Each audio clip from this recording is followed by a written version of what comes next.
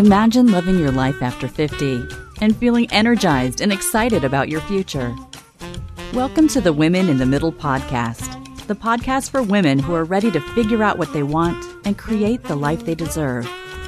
Here's your host and master certified life coach, Susie Rosenstein.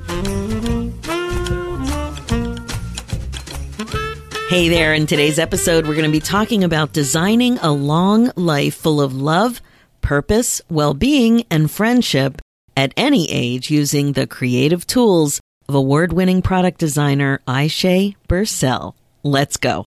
Welcome back to the podcast Women in the Middle with over 1 million downloads and counting. I'm your host, Susie Rosenstein, your master certified coach and midlife mentor, and I am so glad to be here with you again. So I just wanted to tell you a couple of things that I have going on right now that are bringing me joy and things that I'm grateful for.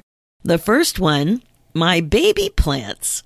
I am making a big effort this year to start vegetable and flower seedlings inside. And I have to say, I am having so much fun babying my babies. I have my little toothpicks ready to go, and I'm using the toothpicks to prop them up, and I'm spritzing them and everything and taking very good care of them. And I have to say, it is fun and they're doing well. Now, the second thing is the return of my use of one of my favorite apps ever, the Merlin app for bird lovers. It's basically a bird sound identifier, and it is so much fun. Have you found this app yet? The Cornell lab puts it out, and it is fantastic. It also does bird photo identification, but really, it's the sound identifying that's so much fun. So if you're into birds, it is free, and it's fabulous. So I just had to share. I hope you don't mind, but I would love to hear if you could send me an email if you are doing any of those two things and how it's going for you, and if you're having a lot of fun too. Now, you're going to love this interview today. My guest brings a unique perspective to the topic of designing your life on purpose. It is so interesting. But just quick, there are two things I want to tell you. First, I want to make sure that you know about a free gift that I have for you called Regret Proof Your Vision. And really, it's about regret proofing your vision board. So do you want to make a vision board that really works? Have you made them before? You know, some people make them for the new year or for your career or for some people like to do it for bucket list ideas or your future or vacations, anything. You can make them specific or you can make them more broad. It doesn't matter. But I pulled together a free and powerful vision board brainstorming template. And it's the perfect way for you to start thinking about what you want to create in your life on purpose. So download your Regret Proof Your Vision Board worksheet and learn 7 easy steps to make a vision board that really works. Head over to www.susierosenstein.com/regret proof vision. And second, I have a new opportunity to tell you about. I have a sister podcast called Women in the Middle Entrepreneurs, and I'm currently looking for guests. So if you're a woman in the middle who's 50 plus and also an entrepreneur or a business owner who's actively dealing with navigating around and through classic midlife related obstacles and challenges while you're trying to run your business, this new podcast is especially for you.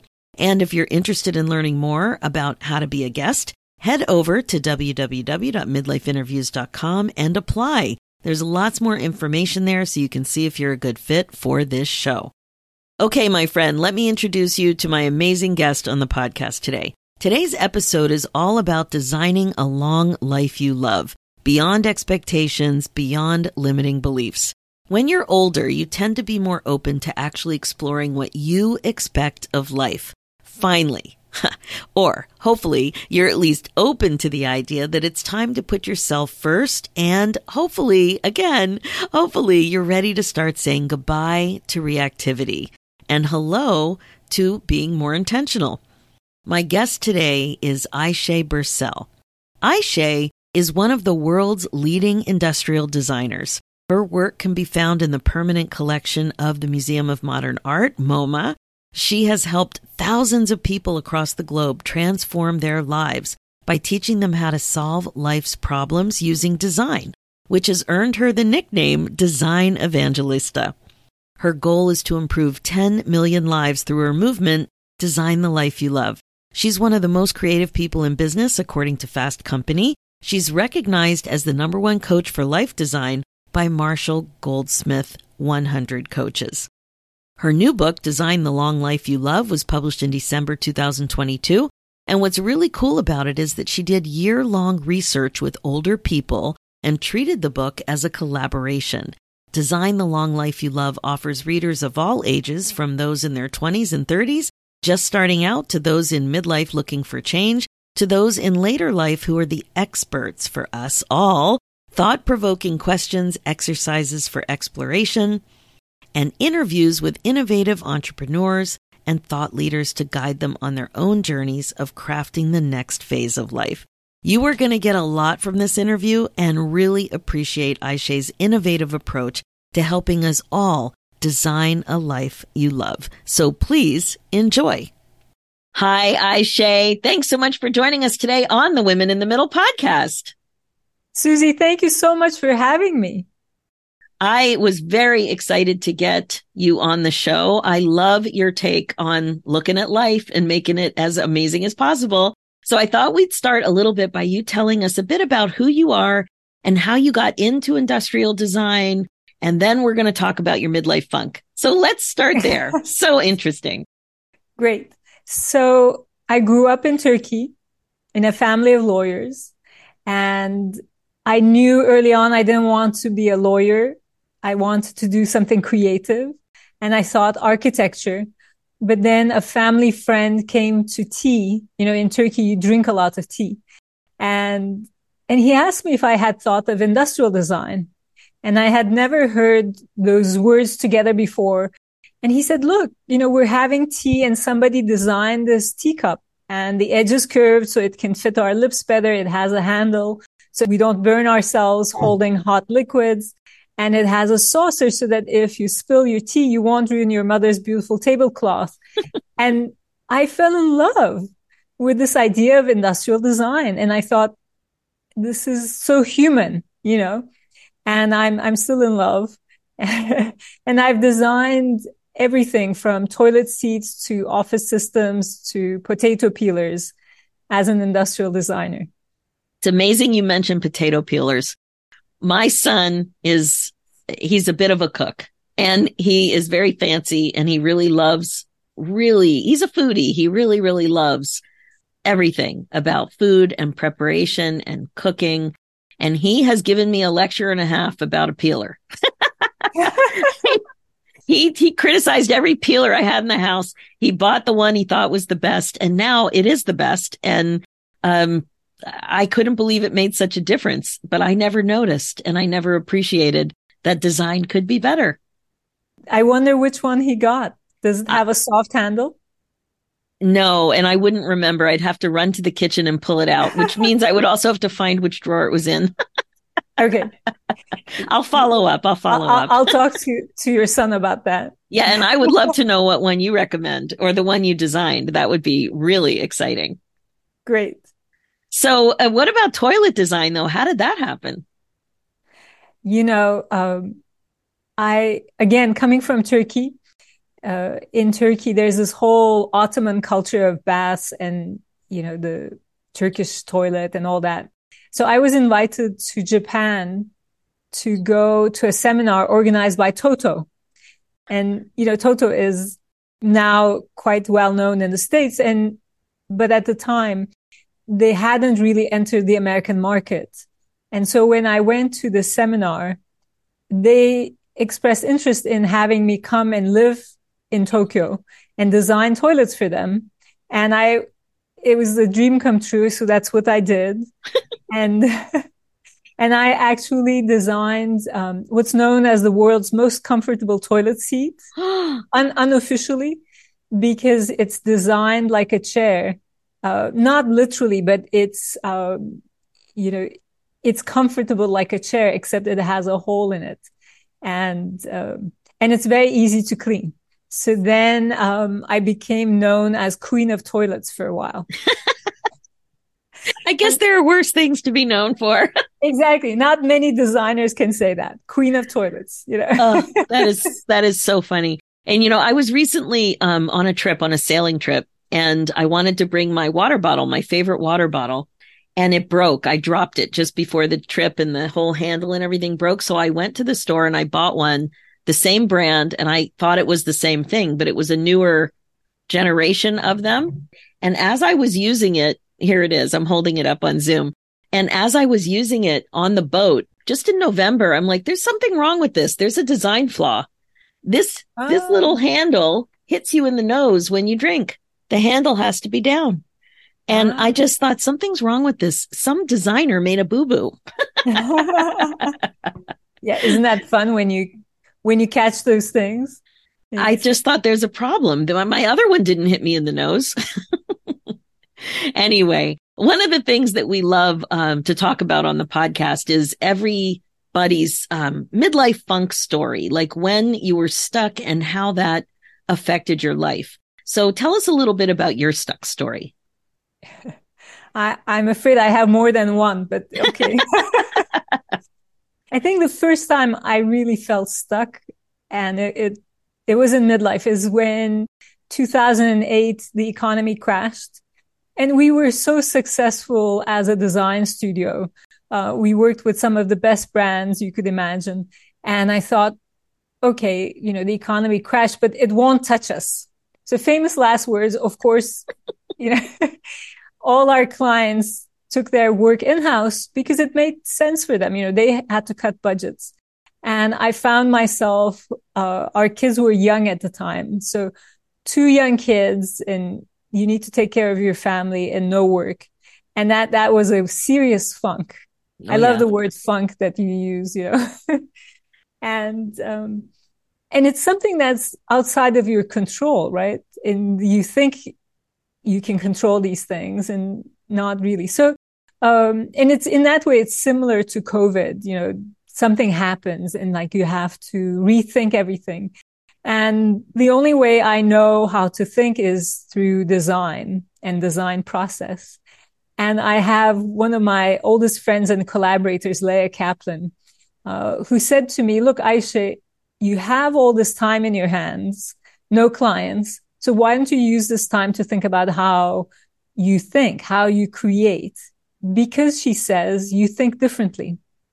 And Susie, that was like a lifeline that one person still believed in, that I had something to offer.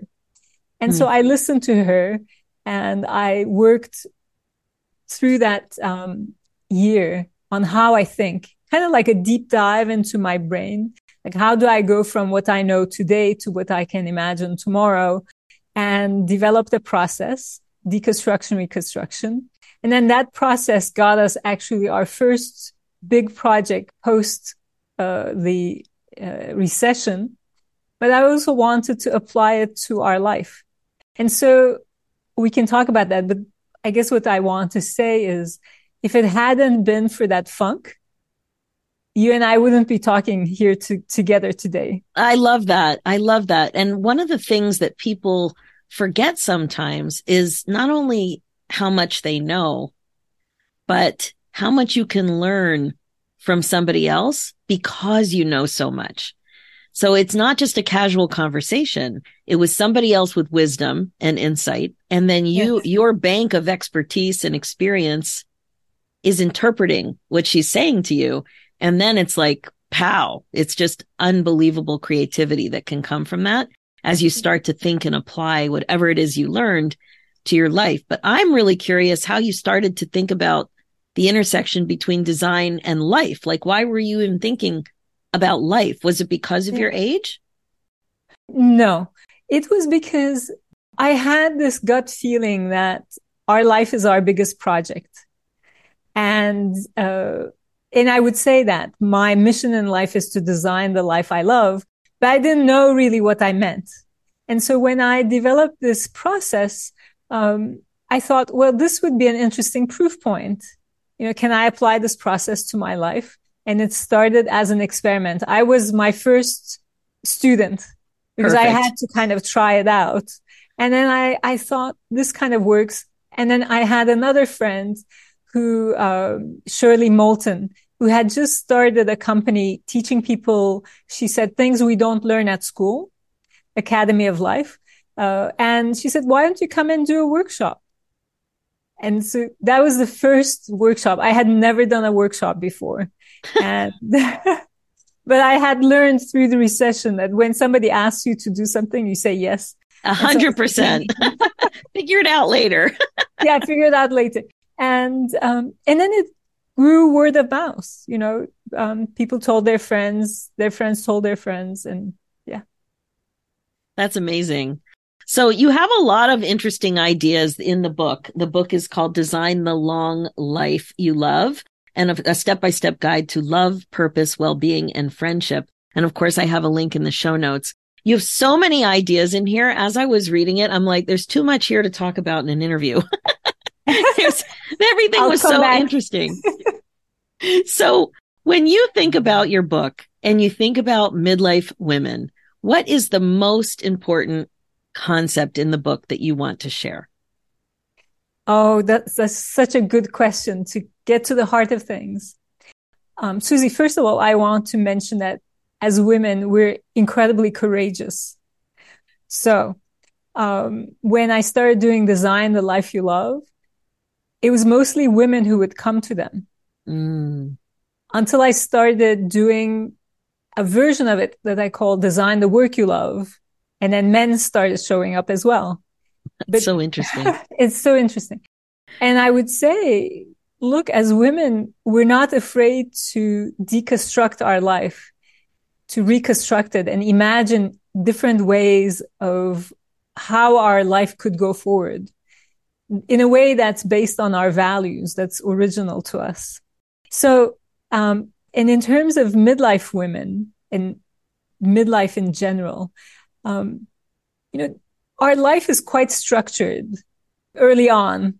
We have a very clear roadmap, most of us, right? So, you grow up, you go to school, and then you try to do well, you graduate, you get some work, and you try to earn a living. And then hopefully you have a family, you have a partner, and then you might have kids. And it kind of develops that way.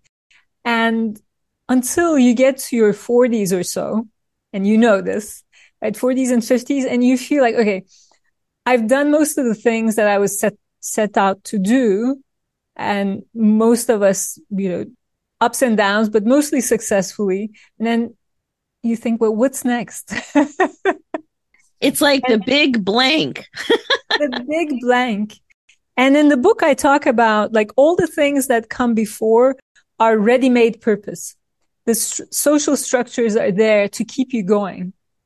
But these things eventually kind of recede, and you have to figure out your own purpose, the meaning of your life yourself. And I call that self-made purpose. And not many of us have experience in that. And so that's why we have a crisis, and I try to show people, here's how you can do this, how you can think about purpose, meaning, your values. And we did the research with people who were 65 and older. And it's really those lessons that come then help us through this transition, no matter what our age, really.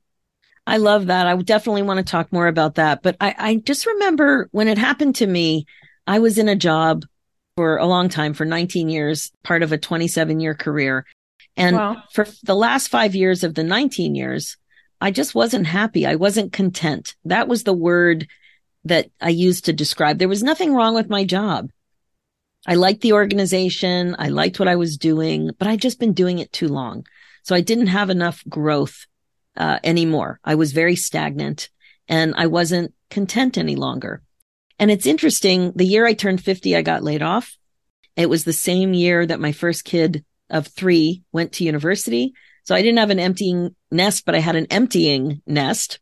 It still was enough to get my head around. That was a little bit weird and different and a little scary.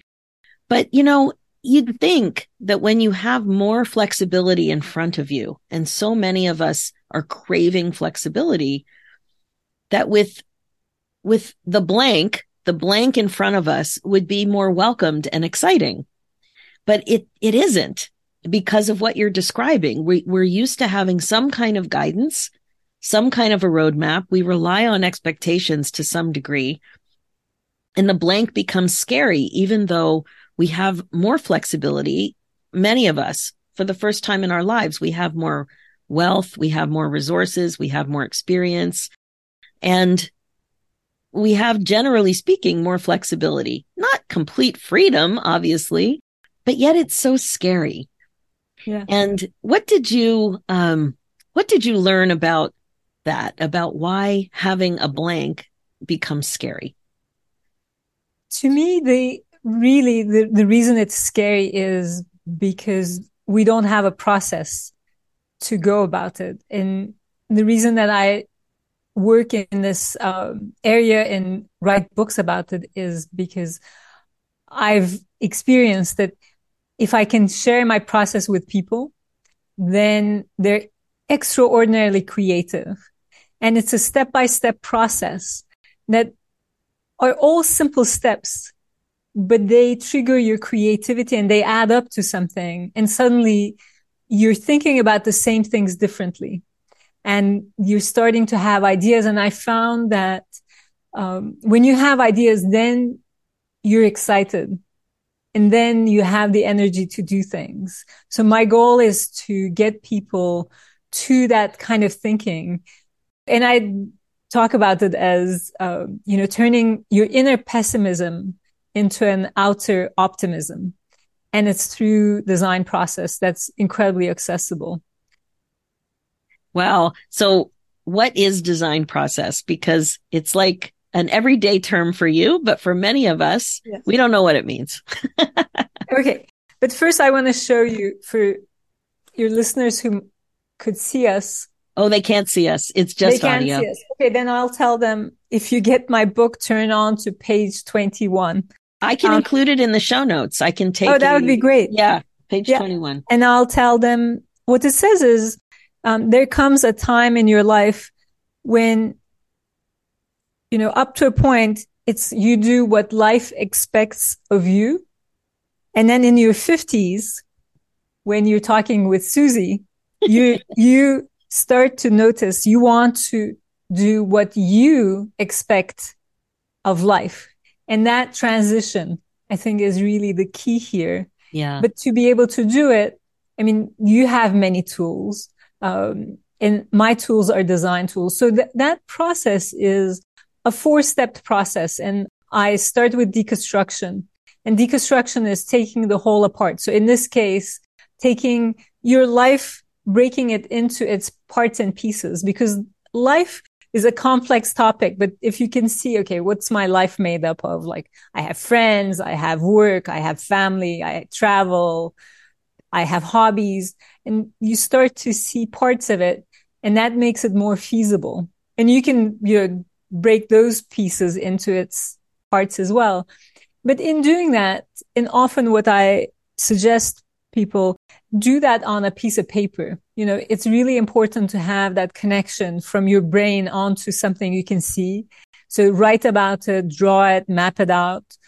You don't have to draw beautifully, but just map it out. So like a roadmap, so you can see it.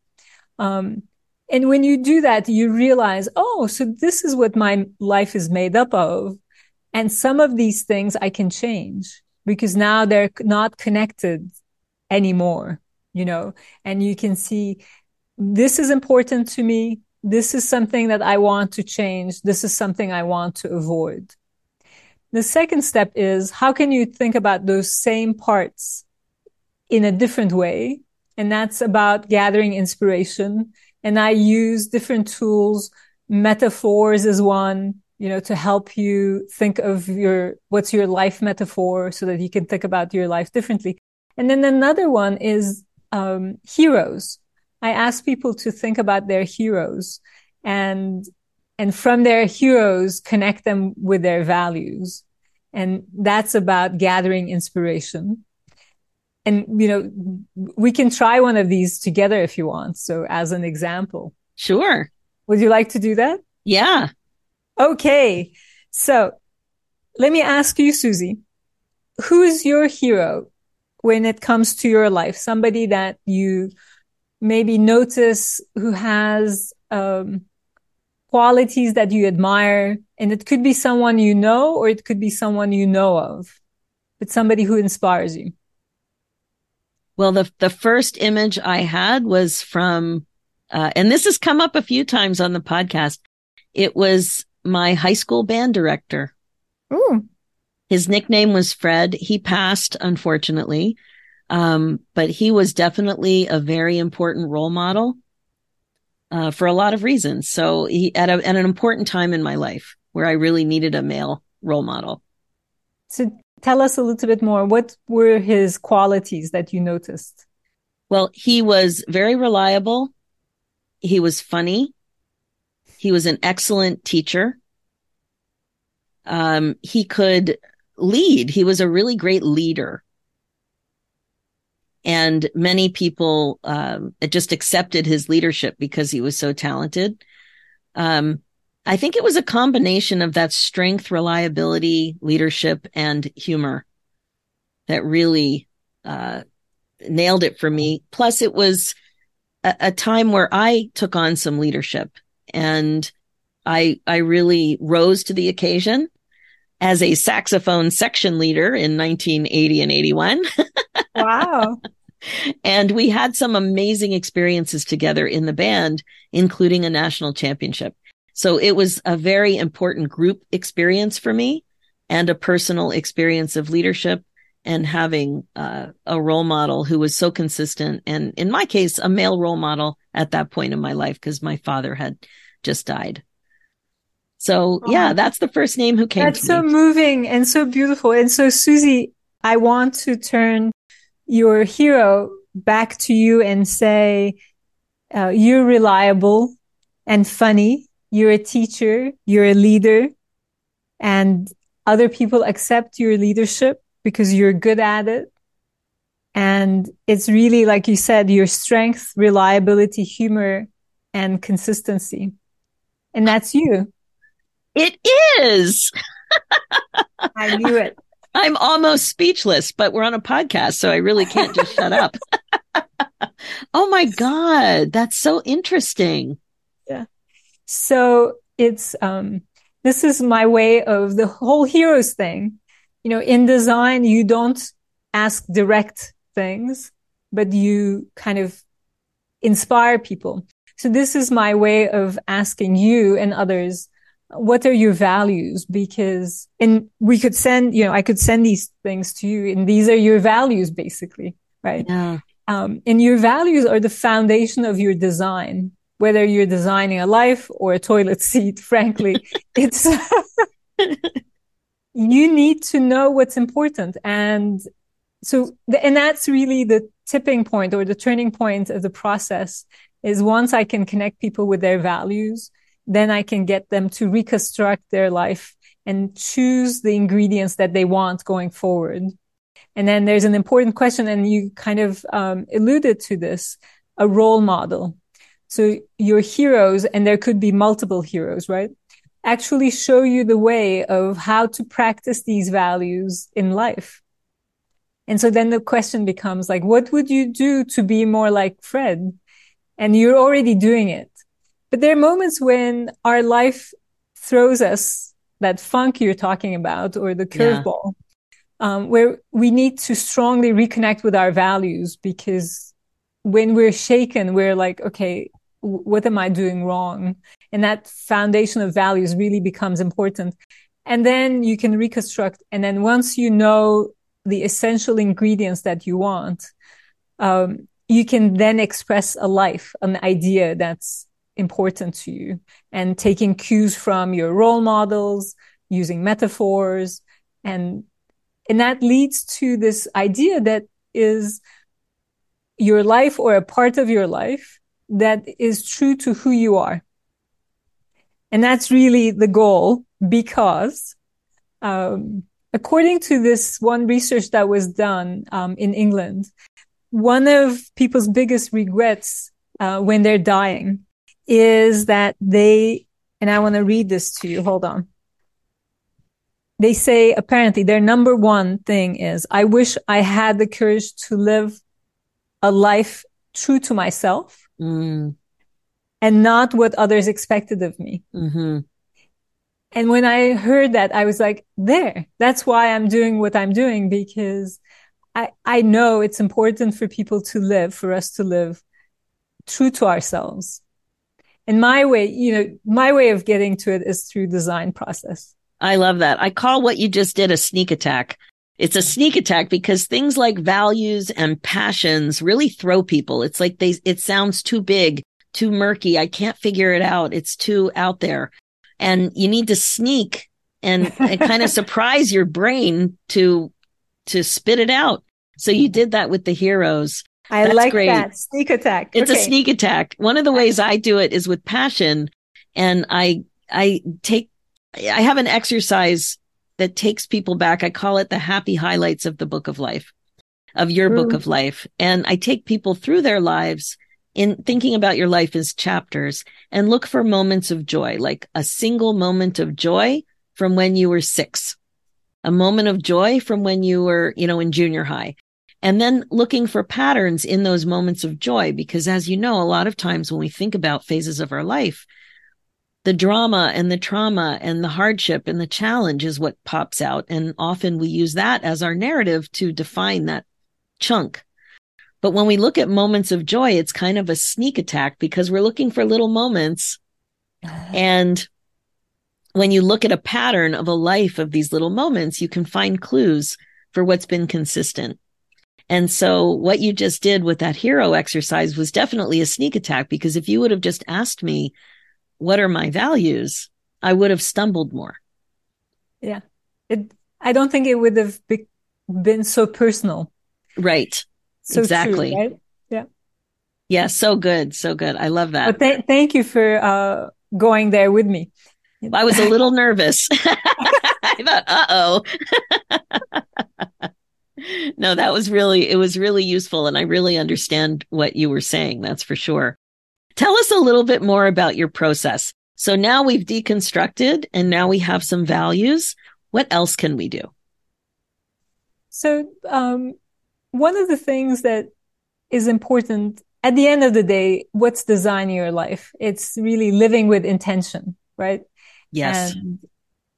And you were, before our conversation, you were telling me that you also teach this, and it's really helping people catch themselves so that they can kind of connect with what's important versus what's not important. And then for the things that are important, develop habits, right? Exactly. So one of the things that I do is when people write down their ingredients, like they deconstruct their life, I ask them, did you put love there? And not everybody does. So then I'm like, well, do you want love to be part of your life? And even making them aware of that love is we take it granted, but we need to be intentional about it, right? So definitely. Again, we feel it's so common to just think that things happen to you. And that's part of what happens with this autopilot living. And we're not being intentional because we have an underlying belief that things will just happen to us and that we don't have enough power to create. And the other thing is that you confirmed that so many of us are created. Most people are creative, but most people don't believe that they're creative. Yeah. We're all creative. I mean, I remind people, were you 5? And they're like, yeah. Did you draw a stick figure or make something out of plasticine or, Play-Doh? Yeah. Okay. So that's it. That's all you need. And it's kind of like riding a bicycle. You can really reconnect with that creativity. And so I want to come back to that. But just about love, I wanted to mention something that I learned from our research with older people is that as we grow older, we start to love ourselves more. We have more self-compassion. We're more forgiving towards ourselves. We do become a better friend to ourselves. And I thought, this is really something that I wish people to learn earlier, like our kids. And it happens naturally over time because, you have more life experience and you become wiser. So now I ask people not only, do you have love in there, but who do you love? And nobody says like, I love myself. Very rarely. And that's my opening to say, well, put yourself in there, because that's the biggest gift you can give yourself. If you can love yourself a little bit more, and this is for me as well, right? Then you have more love for other people. And so that's one of the lessons. I mean, it's lessons like that got me to write this book, because I was like, oh my God, like there is so much wisdom that we can learn from our elders, but let's not wait. Why wait? That's so good. I want to point out that the book is very easy to read. And I love that a designer, an industrial designer, has created a book because it's so accessible. And it's got some very simple and beautiful and very explanatory. What is the word? Explanatory. That's the word. Yes. Illustrations. So it's a very easy read, and I just love how it's designed. I wanted you to talk a little bit more about the elders and the importance of co-designing with people 65 plus. I just thought this was such a unique take on this whole process. And it really is. And it changed the way we think about aging. And here's why. Most design research is you ask people, how do you feel? What are your problems? And then people tell you their problems, or you observe them going through something and you can note, here are the problems that they're dealing with, because we love problems. I mean, design is all about problem solving. If you don't have a problem, you can't solve it. You can't improve on something. If somebody was looking at me getting bonked in my nose with this stupid handle on my water bottle, that would be the problem. Susie's getting bonked on her nose. And next iteration, they would take that handle off, right? It's a stupid handle. solve the problem. So one thing that we did differently was, instead of observing people or asking them, we thought we need to collaborate with you. And the reason for that is very simple. We needed help because we were a younger group of designers and we didn't really know what it meant to be older. And so we said, why don't we collaborate with you? Would you like to come and be a designer with us for a day? And people were so excited and interested. And Susie, I love this. Nobody said to us, you're kind of late, I've been interesting for a long time. Yeah, exactly. Exactly. And there were people who were in their 60s, but there were people who were in their 70s, 80s, and 90s who were like, we're game. We're going to talk to you. We're going to collaborate. And so what we found out is, when you ask people to design their life, it's not that they don't have challenges, but they refuse to be defined by those challenges. And instead, they're excited about having ideas for their life. And they basically said, the thrill is not gone. The thrill is on. We are thrilled to be alive. Wow. That's a beautiful idea, I think that is a beautiful idea, but I'll tell you, in the 50s and 60s, I don't know that understanding is so clear, because it's such a jolt. Getting into midlife, turning 50, turning 60, having these milestone birthdays tends to be very jarring for many, and so many people, when I ask them when they're interested in working with me, if they have any issues about aging. Do they have negative mindset? Do they have some weird thoughts about aging? And so many people say, no, I don't. I'm cool. But then when we coach, there's all kinds of negative thoughts going on that they don't even appreciate. I had one that really surprised me years into doing this work. I noticed it when somebody would compliment me that I didn't look my age. Somebody would say, oh, you're turning 60? You don't look 60. And I would be, oh, thank you. And I'm like, why am I saying thank you? What am I making it mean? What's wrong with looking my age? It was just so interesting that I got so excited about being told that I look younger than I am. Nobody said, well, no, really, you look 80. They didn't say that. It was always, part of this cultural belief that youth is better. And when I pointed it out, like first I needed to understand myself and what thoughts I had, that I saw it as such a desired compliment. But then when I started to point it out to other people, everybody was surprised. There tends to be, not everybody, but there tends to be a lot of, negativity that the best is over. The best isn't really yet to come. The best is over. And whatever's ahead, it's not going to be as great as what happened already. So I love hearing what you have to say about this. You just explained my deep desire to write this book because, Great. because, when you say a lot of people, it's 87% of Americans fear aging. Oh, wow. That is a lot. Yeah. But then when we co-designed with people, what we found out is that they don't fear aging. And that was really the positive, outcome of all this, is that they are really about, I think there is a couple things going on. One of them is all the stereotypes that we have, especially in this country, where youth is really valued. But, when you get older, it's, there's true ageism. But I think we're going to see that change, because the ageism that we're experiencing, I think it's also this notion that in the 50s, for example, lives were shorter. People in their 60s, they thought, okay, I'm going to retire. I'm going to relax a little bit. And most people died when they were 65. Wow. But today we have another 20 years, potentially 25, 30 years longer, and our kids even more so. And that really, you can't just go, okay, well, I'm done. No, you're not done.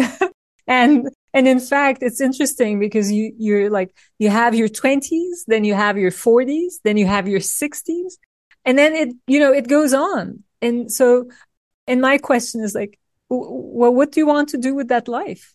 It's a gift, It really is a gift. And I know, regular listeners of the podcast know that my parents died young, and I've outlived them both by many years. Now none of them got to be my age. And so having that happen to me when I was so young, I really did appreciate that it is a privilege to age. Yeah. And not everybody gets that privilege. So why not just grab it and really enjoy it? And so that really came out when you were working with these elders on this project. And I love that. It really came out, and they basically told us, look, we're same and different. We're same in the sense that the same things that are important to you are important to us. And those are the 4 pillars of my book: love, purpose, well-being, and friendship. How we can get to these things is different. But that idea that we are same creates this incredible empathy. And also the recognition that, just because we're of a different age doesn't mean that we can't connect. This whole intergenerational society is really our future, where it's not either or, but it's young and older people together. And I'm really excited about that. And I'm also excited about the things that we've learned from older people, like how they create meaning, and they create meaning by helping others. They create meaning by fighting for what they believe, by learning, by teaching, by being creative. And it makes up for we coined them in the study astronauts of life. going where no one has gone before because nobody has lived this long before, right? And so there is a bit of that where you have to innovate while you wait for social structures and companies to catch up with creating things for this new era of life. And I think corporations are catching up. There's so much value. I think we forget, at least in the earlier midlife years, when you start to, deal with this new perception of age and what your thoughts and feelings really are about aging, that we also have experience. We're not just older, but we're also wiser. We're older and wiser. And we have a ton of transferable skills. But I find that this idea of transferable skills isn't really appreciated as to how important that is to do anything else in, for work, for career, as an entrepreneur, as a mentor, in creative pursuits. They're transferable skills. We've learned so much by having so much experience. Yeah, actually, there's a name for it. It's called crystallized intelligence. Amazing. Amazing, yes. And cognitive science actually, in psychology, recognizes this, and that the way we think changes over time. And crystallized intelligence it explains the wisdom of our elders, because we have experience and we start seeing patterns. And so we can recognize patterns much more quickly. And that's why we're good mentors, we're experts. And again, it's kind of like younger people have fluid intelligence and we have crystallized intelligence. When you put them together, you're getting the best of both worlds. And so that's really important. And then taking the long view on life is really important. And when you start seeing, hold on one second, life is long. We're now living to our 80s, potentially more. When we started mapping that out, something very interesting appeared. And that is, you were just talking about telling me about your kids leaving. My kids, one of them left, the other is leaving next year. I'm in the process of becoming an empty nester. But our research showed us that my kids and us in this time, we're very similar. We're very similar. And I'm going to put it in a very short phrase for you. Sex, drugs, and rock and roll. And it's in my book as well, because, we're interested in those things, and we don't have our kids. And, for people who don't have kids, they have, there's a whole new freedom that emerges where you have some disposable income. You can move into a smaller apartment. Our kids are moving into their college dorms. We can move into a smaller apartment. We're not as connected or attached to physical goods anymore, but we're interested in learning things. We're interested in travel. And the whole myth of we lose some of that of our interest in love is not true. I can go on and on. There's some of the biggest buyers of music is older people with lots of recreational drugs. So it's so funny that you mentioned the music. We had a very interesting thing happen during COVID with my kids moving home. And so I have 3 sons in their 20s. And one of them thought that we should rethink the living room. So we have a very, a fantastic, music system in the living room, with high end speakers, like big ones, like people don't have big speakers anymore, but we do. and it's an amazing place to listen to music, but he thought I hadn't done anything interesting with it. And he suggested that we update the CD player. The receiver broke, so we needed to get a new receiver. He wanted us to have lights on the ceiling, up lights on the plants. And he wanted me to actually get rid of the CDs because they're old fashioned and I should be streaming. So then we had to start investigating all the different streaming options, and some of them are higher quality than others. And it got into this really techie and design and comfort. Like nobody wanted a TV in there. It's just, he said, make it a proper, more comfortable listening room. Ooh. And it started a massive project of reorganizing things, making some purchases, moving furniture, buying a few things on Amazon. And I was a little bit resistant at the beginning. I tried everything he suggested, except we didn't replace the couches because we have a big dog who we don't want a big dog on new furniture. It's bad enough he's a big dog sometimes on old furniture. So we didn't deal with the furniture. But oh my God, it was something we totally had in common. He discovered some of my jazz, and I discovered some of his music that, I haven't found new music in about 20 years. And so it was so much fun. It was so much fun, and it brought us all together. Perfect. You just demonstrated same different.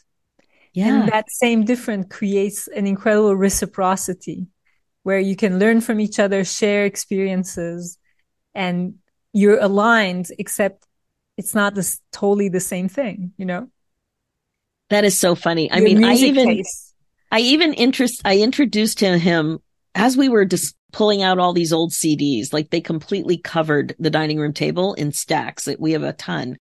And I was finding stuff, and he was the one son in particular was very curious about it. So I introduced him to some of this music. And then it turned out that he's a drummer. And so he was downtown, and he ended up being invited up on a stage to play with a drummer who he recognized from something I had introduced him to. Wow. The whole thing came full circle that he even knew who this guy was. It was hilarious and amazing, because I don't want to go to any of these places he's listening music. I don't want to go out late. I don't want to eat late. I don't want to go in a bar. I don't want to be with people. Those are different things, but I love that he's going. Yeah. And then the other boys also, everybody really appreciated what we had done in there. And then he left, and the other son left. So there's one son remaining, and he took the fancy light that was on the ceiling. And just before the holidays, I purchased my own. I could not believe I did it. It's a light that it looks like an aurora borealis on the ceiling. It's fantastic. Who knew? I need to ask you for that after I will give you the link. Yes. No, it's really so beautiful, and you're making me think also the social connections, that you're talking about, the conversations, sharing an experience together. And that's the other thing that we found that was really important, for older people, is how to make those social connections and have what I call fresh friends. And one of the participants who came to our workshop advised us, make friends who are 9 years younger and 9 years older. And that really stuck with us. And of course, 9 is just a number, but it kind of gives you a range, like you need younger people and older people. And it made me become self-aware that I had a lot of older friends, but I didn't have younger friends. Oh, I love that. And I thought, okay, so then I became intentional about like, who do I know, who's younger? I teach, so I have students, but I didn't really they remain students, but now I'm like, I want to hang out with them. And that's, I want to be interested in them. And that really changed my perspective, into 9 years younger, 9 years older.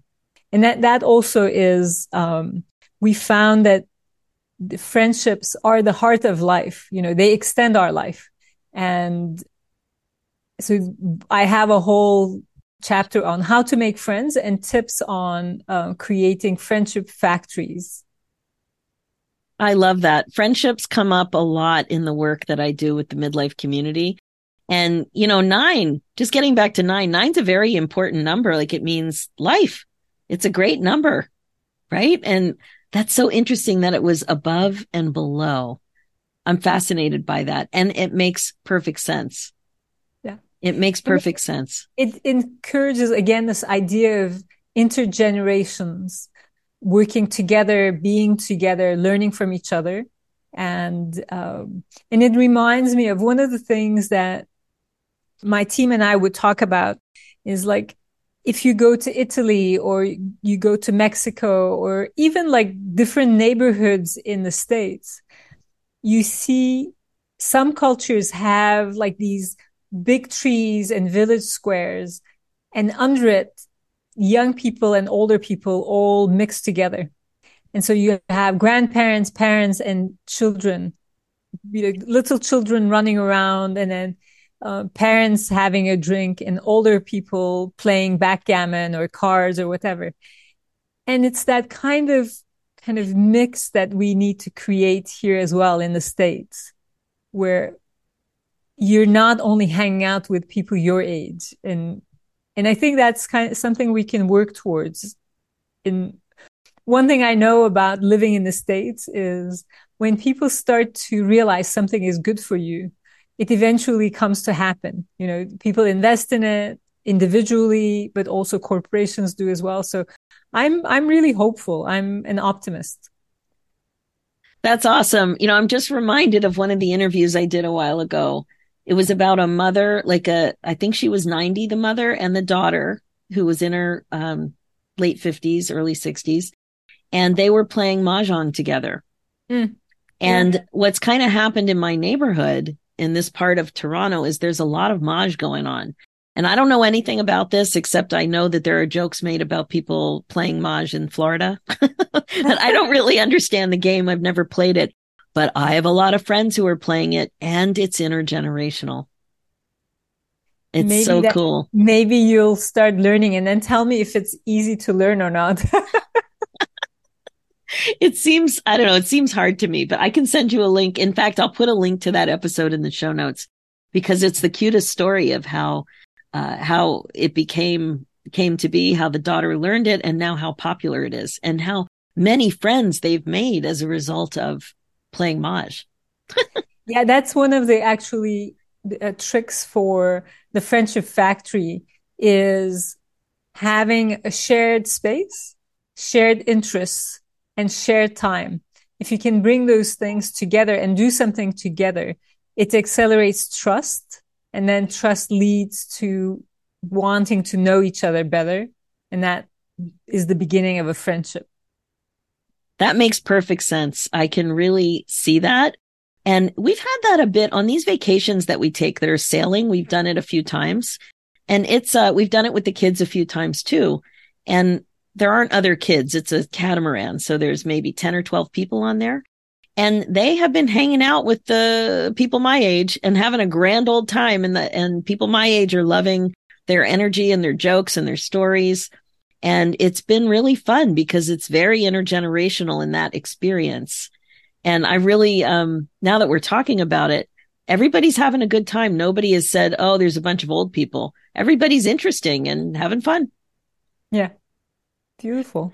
Going underwater, scuba diving together. Like, what's not to love about that? So I guess the last thing I just wanted to mention, and we've talked about it a little bit, is your experience that these elders that you were working with to inform the direction of the book and to really give you insight and do this research with, that the optimism really did permeate their experiences and their reflections and the way they were living their lives. Did that surprise you at all? It did, because again, based on research that has come before our project, a lot of the information was quite reductionist. Yeah. That you age and something goes wrong, and whether it's your family structure, financial structure, work, or health. And so we kind of started with all that knowledge, preconception, right? And the beauty of it is that we were able to break those preconceptions through co-design.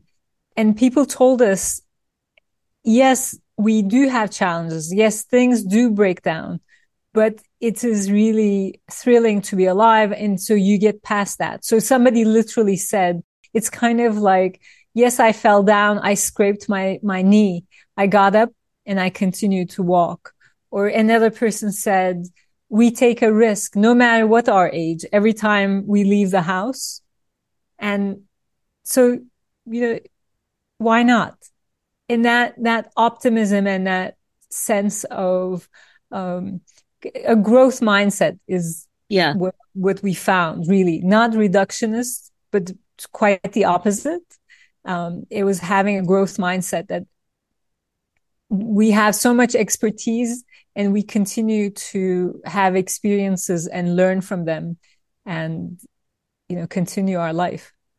So good. Actually, there's one more thing I want to ask you about while I have you here. Tell me about these virtual teas. Oh, I'm so glad you asked. So the virtual teas, we started them at the very beginning of COVID. And I reached out to my community and said, shall we meet once a week so that we can design our life through COVID together? And there was this outpour of interest. And so we started doing them. And our next virtual tea is tomorrow, Wednesday, at 5 p.m. New York time, because that's where I am. And people from all over, actually, I have people from Toronto joining us as well. And what we do is every week, we take one of the exercises and think about our life creatively.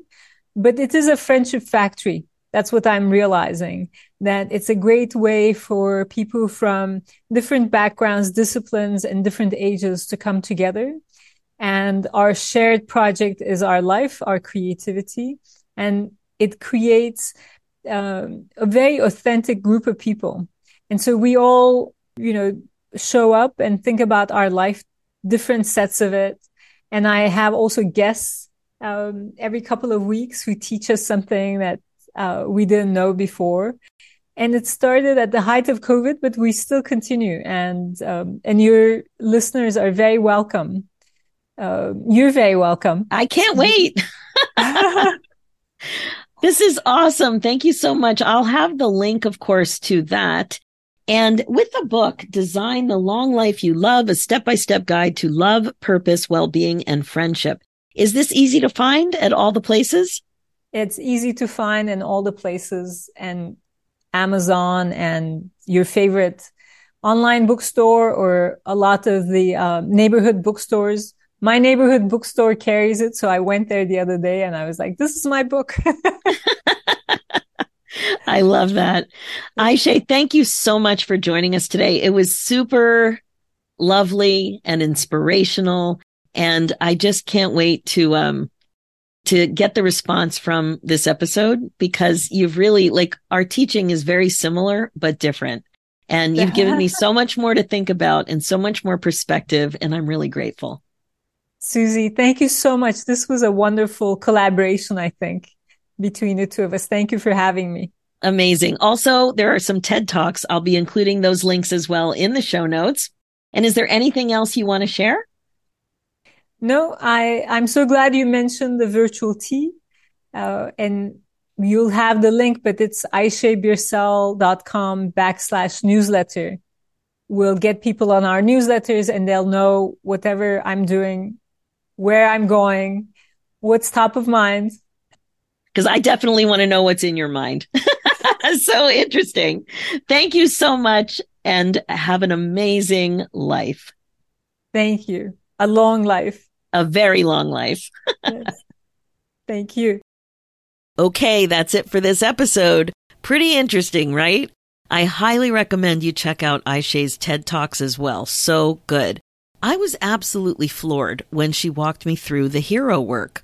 Consistency, reliability, funny, and leadership. There it is.